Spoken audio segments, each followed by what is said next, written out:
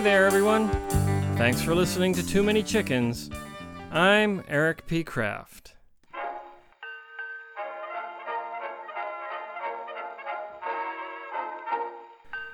Our house has a flat roof. In some parts of the world, this is not such a big deal. In New England, where we live, it's not entirely a big deal either. In Boston, the flat roof triple-decker is pretty standard. I lived on the top floor of a row house with a flat roof through many terrible winters, including Boston's snowiest, and nothing ever came of it. So when we found a house we could actually afford that wasn't a shoebox, we jumped on it. Sure, I thought. Maybe once a winter I'll have to get up there and shovel, but that's not such a huge deal. Then, that first winter on our house, it snowed all the time. And it occurred to me that since our house was only one story, all that square footage that seemed so appealing was also roof area that needed shoveling. I'd come home, tuck my son into bed, strap a light to my head, and go shovel the roof until I collapsed from exhaustion. After that first year, it wasn't so bad. Even last winter, which seemed to never end, doesn't stand out in my memory as a horrible roof year the way the first one did. Maybe I've just completely blacked it out. I hope, given this current winter, that this blacking out of roof shoveling is going to happen again. Historic though it may be, I don't think I want to remember this February at the very least. More snow is always on the way, it seems. At least I'll have gigantic arms and one weird, huge muscle in my back by summer, if summer ever comes. What does this have to do with chickens?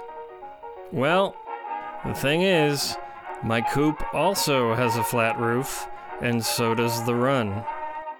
I've made sloped, but not that sloped, roofs out of corrugated plastic to direct the rain away from the run and the coop. The run has a clear one so the sunlight can come through, and the coop has a white one to match the overall color scheme. They're held together by flimsy, but cheap, pieces of wood called furring strips. The angle the roofs are at comes from a hunk of pallet that I stuck on top of the coop.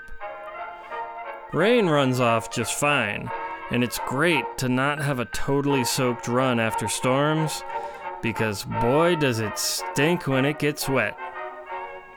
However, with the constant snow this winter, I find myself having yet another roof to shovel, and this one I can't climb up on.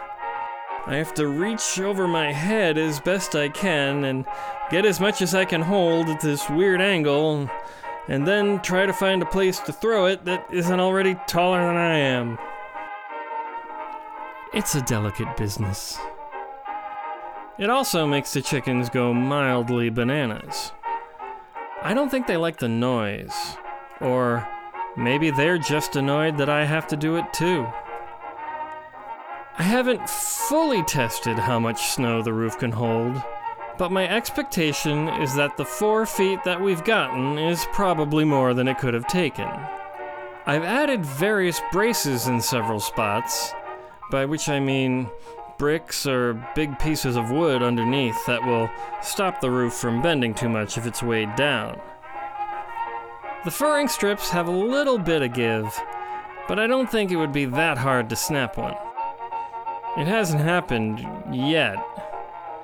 Whether or not this means I made a brilliant design decision by wedging odd pieces of pallets and bricks under long portions of the roof remains to be seen, but it's held up so far. It's actually doing better than my sanity, which is currently in the rearview mirror. As I write this, it's already on the way to being the snowiest February on record, and we're not even halfway through the month. I'll be out shoveling the coop roof again sometime tomorrow, and I get the feeling that this isn't the last time either. They say New Englanders are tough for putting up with all this, but I think it's really just that we can't leave because we're plowed in. Then, by the time we get out, that repressed memory reaction I'm hoping for kicks in, and we have no idea we should get out of here before it starts happening again.